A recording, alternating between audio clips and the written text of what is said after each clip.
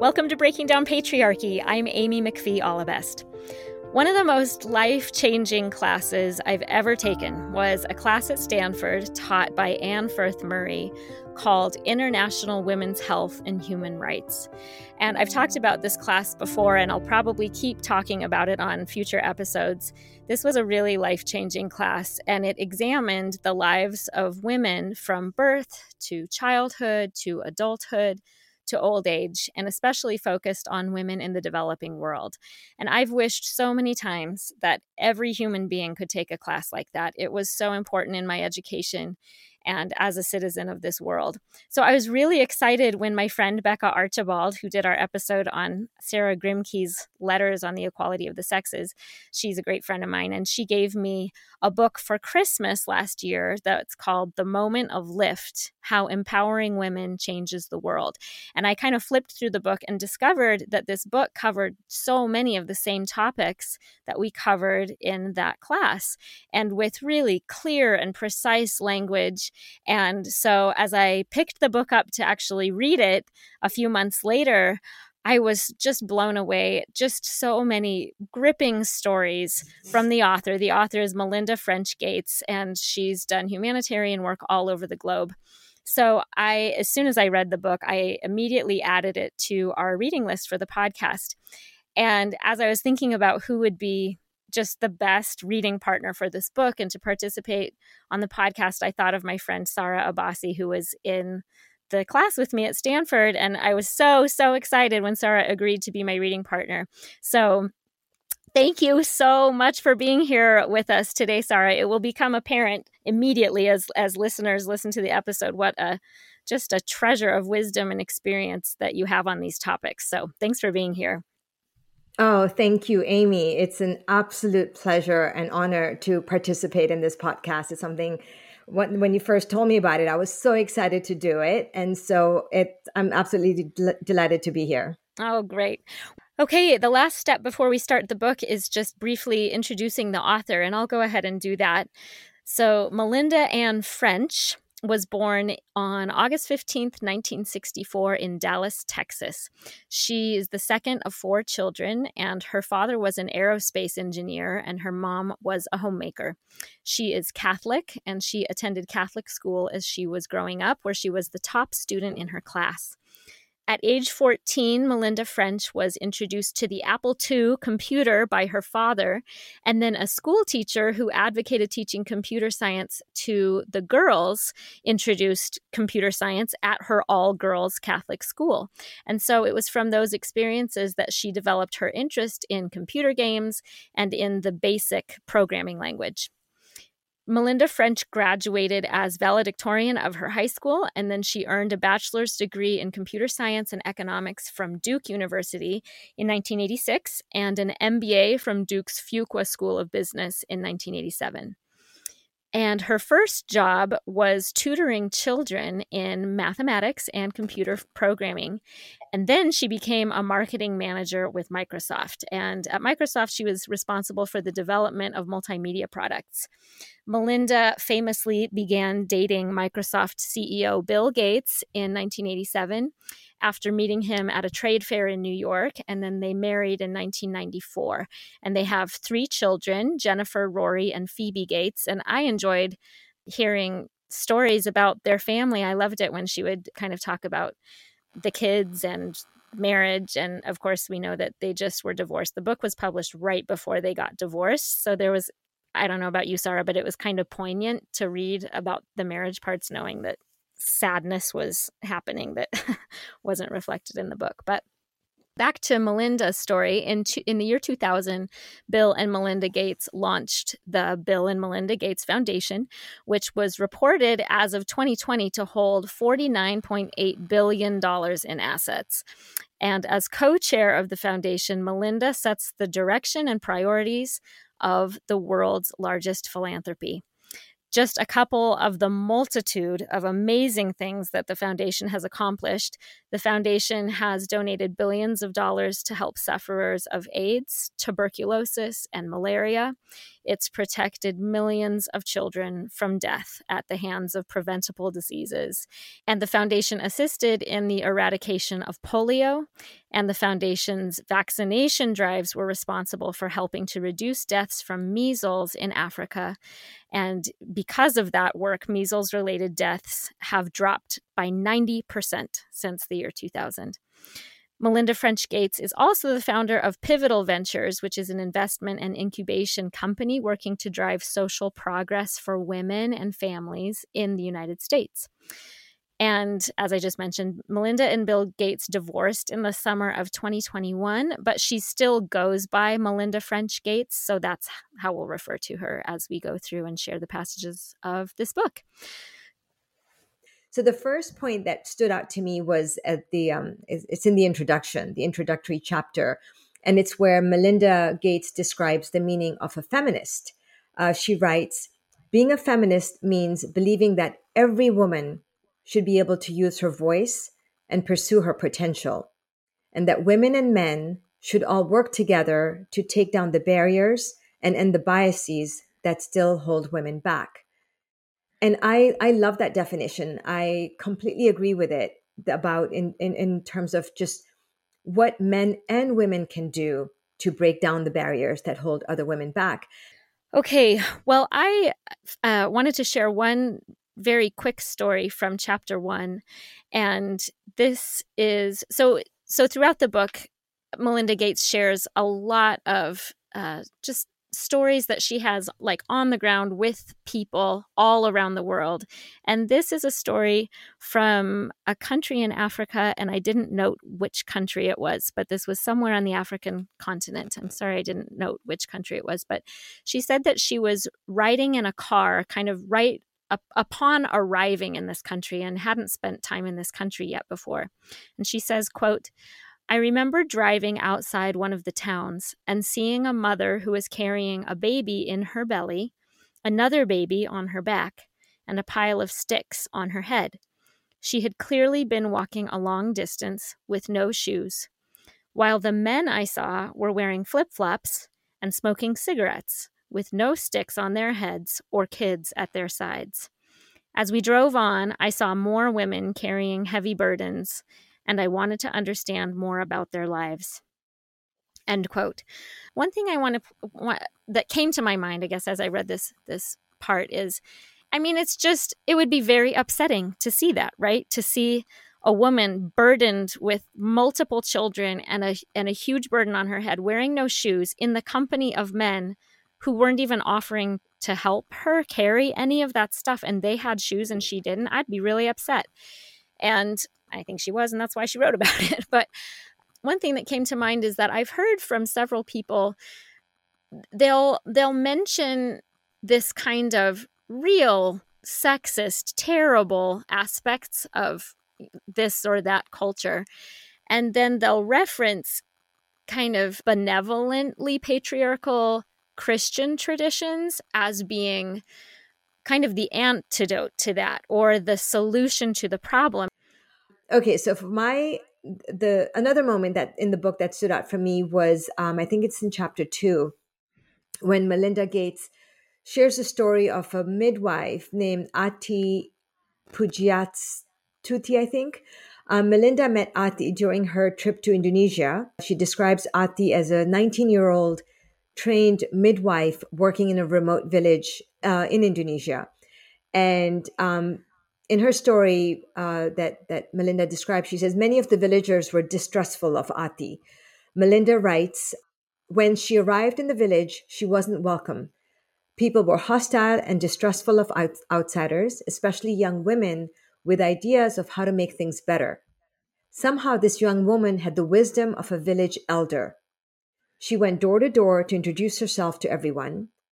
She showed up at every community event. She bought the local newspaper and read it aloud to anyone who could read. When the village got electricity, she scraped up the money to buy a tiny TV and invited everyone to come and watch with her. End quote. Melinda goes on to describe how Ati slowly began to earn the trust of the villagers and to work in their village as a midwife, as a successful midwife, and was there for quite a long time. And I think that earning the trust of people, first of all, I think Ati is remarkable that at that young of an age, to realize, you're coming from a completely different, coming from the city, and even recognizing that the people in a village would have a different mindset and attitude towards people from the city, which I don't think we appreciate that as much here in the States, as we should, and we're maybe not as aware of it. So for this young woman Ati to recognize that, and as opposed to coming in, guns blazing, say, here's how we're going to do things, being really respectful of the local culture, being respectful of the local customs and traditions, and getting to know the people and earning their trust. I think that is the way, and that's something Melinda talks about over and over again. That is the way, once you've earned the trust of the people you are trying to help, whose lives you want to impact in a positive way, that's the way to go about doing it. And then it becomes sustainable. So in this same kind of section where she's talking about Ati in this village in India, she talks about the local practices of breastfeeding. And she says, quote, historically, the mothers in the community would go to the Brahmin, a member of the priestly caste. And I have to throw in, this means a man, like a male member of the priestly caste, right? And so resuming the quote, and ask the Brahmin when to start breastfeeding. And he would say, you can't let milk down for 3 days, so you should start after 3 days. False information is disempowering. Mothers would heed the advice of the Brahmin, and for the first 3 days of the newborn's life, they would give the baby water, which was often polluted. Wishwajit and Ati's team had prepared for this moment. They gently questioned traditional practices by pointing to patterns in nature that were part of the villagers' way of life. So then Gates goes on to say, quote, it's a delicate thing to initiate change in a traditional culture. It has to be done with the utmost care and respect. If love were enough to save a life, no mother would ever bury her baby. We need the science as well. But the way you deliver the science is just as important as the science itself. End quote. Okay, so the next chapter that I wanted to highlight is chapter 3. And this is a chapter where Melinda Gates talks about the importance of contraception. And she talks about this several times in the book, and it's one of the big initiatives that she's taken up in her philanthropy. So she says this, quote, I visited Niger, a patriarchal society with one of the highest poverty rates in the world and extremely low use of contraceptives, an average of more than 7 children per woman, marriage laws that allow men to take several wives, and inheritance laws that give half as much to daughters as to sons, and nothing to widows who don't have children. Niger was, according to Save the Children, the worst place in the world to be a mother. I went there to listen to the women and to meet those mothers. So then she talks about how she's talking with a 42-year-old mother named Adisa. And Melinda says, quote, Adisa had been married off at age 14, gave birth to 10 children, and lost 4. After her 10th pregnancy, she visited the family planning center to get an IUD and has not been pregnant since. That's caused her husband and sister-in-law to look on her with suspicion and ask why she hasn't delivered recently. I'm tired, she told them. When I asked Adisa why she decided to get an IUD, she sat and thought for a moment. When I had 2 kids, I could eat, she said. Now I cannot. She receives from her husband the equivalent of a little over $1 a day to take care of the entire family. She continues to say, across cultures, the opposition to contraceptives shares an underlying hostility to women. The judge who convicted Margaret Sanger said that women did not have the right to copulate with a feeling of security that there will be no resulting conception.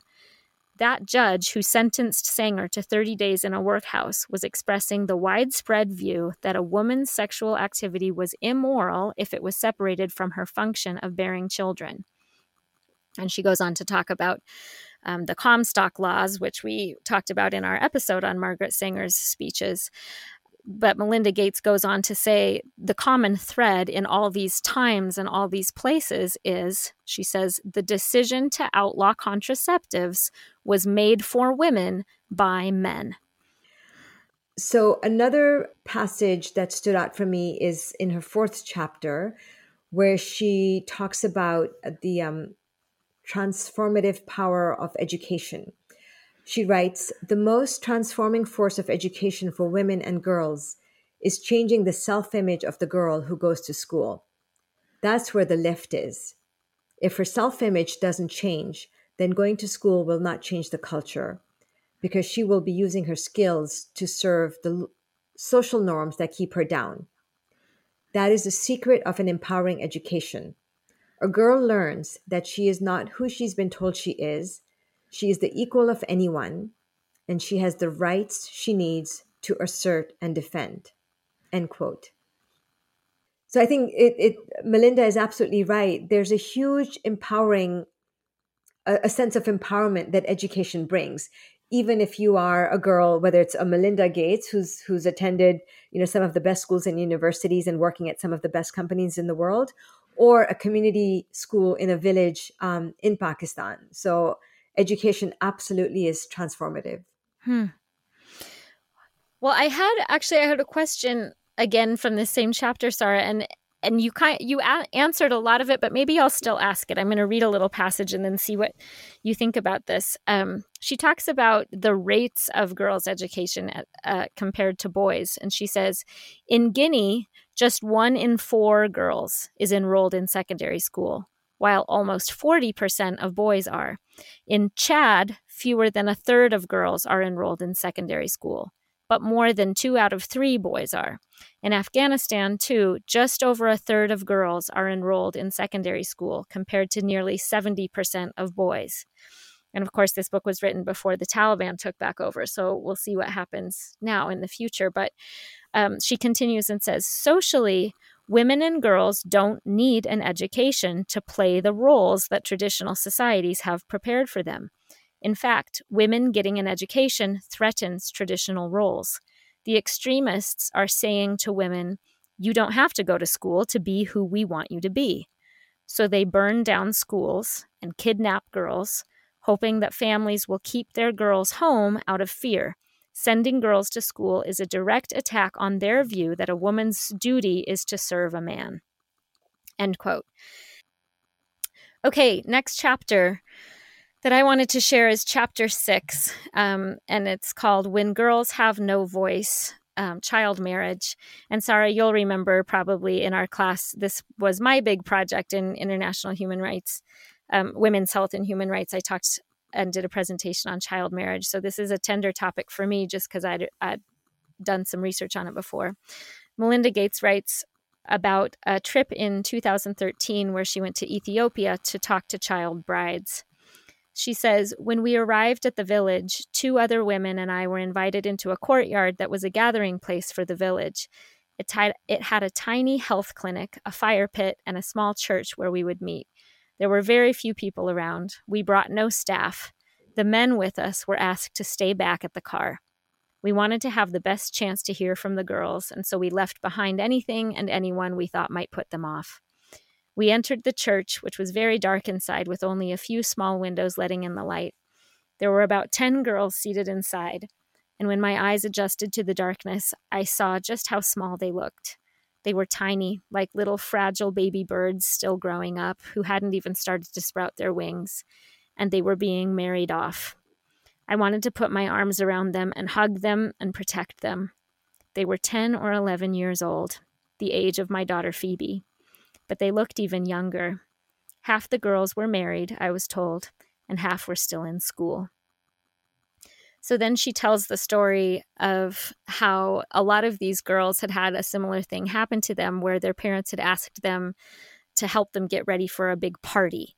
And so the girl would help her parents, or her mother really, cook and clean and fetch water all day to get ready for this big party. And then right as the guests were arriving, the girl would be told that actually the party was for their wedding and they were getting married right then to a man they had never met. And again, these girls are, 10 or 11.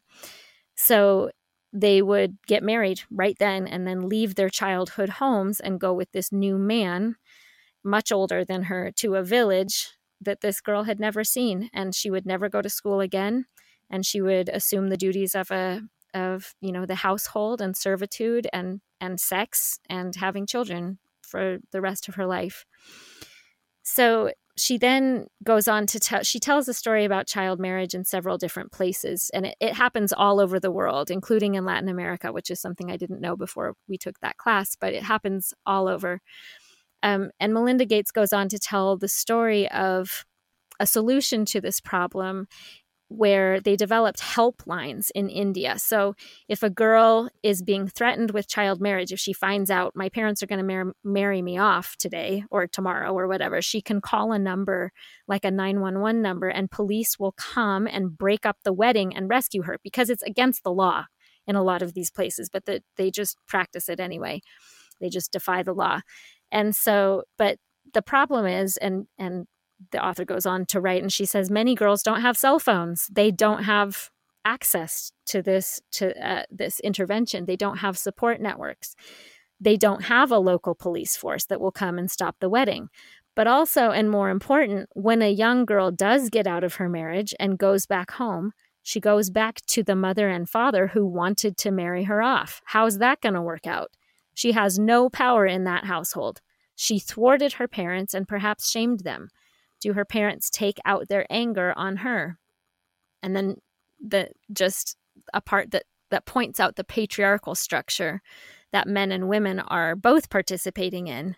She says, when a family can receive money for marrying off a daughter, they have one fewer mouth to feed and more resources to help everyone else.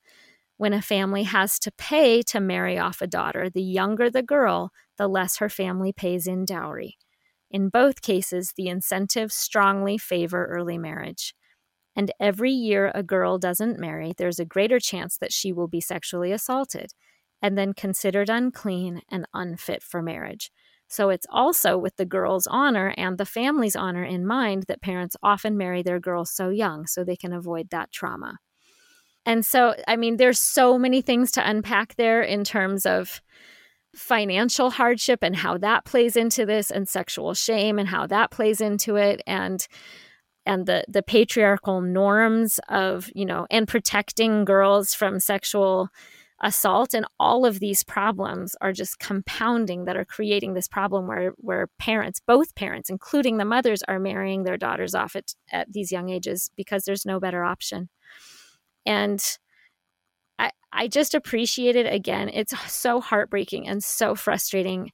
And I appreciate that the author, that Melinda Gates, points out the motivations behind why these parents are doing this and the complexities in the culture. And it's not an easy solution. It will require a lot of, a multi-pronged approach and people on the ground doing work. And that's what her foundation's doing. So.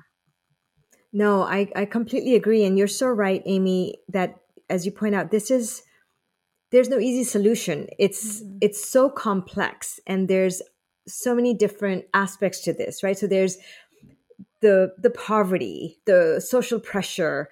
Oftentimes in a lot of these communities, girls unfortunately are seen as a burden. It's another mouth to feed. And these aren't ill-intentioned people. They're not evil people. Right. And it's sort of like, if they can just marry the girl off, and sadly, unfortunately, and against the law, they marry them off younger and younger so that they have one less mouth to feed, and maybe the hopes that, she'll be taken care of. But as you said, she's often a servant, a sex slave, a servant having babies in this other household. But and this sort of ties into my next quote that I wanted to share about, for us from the outside, and even on people on the inside, not coming from a place of judgment to say like, okay, yes, what they are doing is wrong. Yes, it is hurtful. It's harmful, but that may change the life of one or two people, but we've got to come from a place of empathy.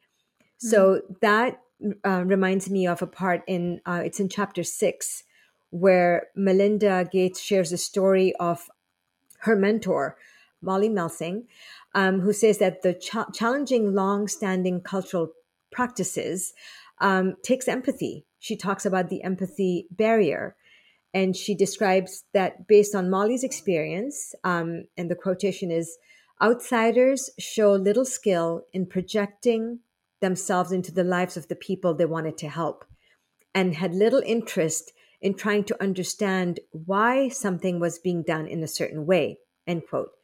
And then she goes on to add that often people get outraged by certain practices in developing countries and want to rush in and say, this is harmful, stop it, and that's the wrong approach. Outrage can save one or two, she told me. Only empathy can change the system, end quote. And I think she's absolutely right. You know, you could be outraged and sort of rush in and save those one or two girls. But what is needed is a change in tradition, a change in the cultural, traditional practices that are harmful to women.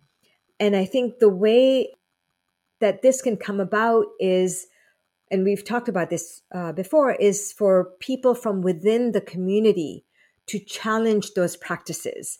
Whether in the case of the honor killings, I described the incidents of Samia's killing, whether it's, you know, people from within the community to speak out against the practice of honor-related violence. If it's communities where the girls are getting married at a young age, for them to speak out and say, no, this is wrong. You know, let her finish her education, let her finish school. And so I think that the change has to come from within. Absolutely. One more example that I wanted to share of this same thing is from chapter 9. And this is where Melinda Gates is very humble about her own response. So this is a part where Melinda Gates had gone to Laos and Burma, and she was she was talking with a woman who was working locally for the foundation. And this woman asked her, right when she arrived, she asked Melinda Gates, if you were a woman and you were born here, what would you do to keep your children alive? What lengths would you go to?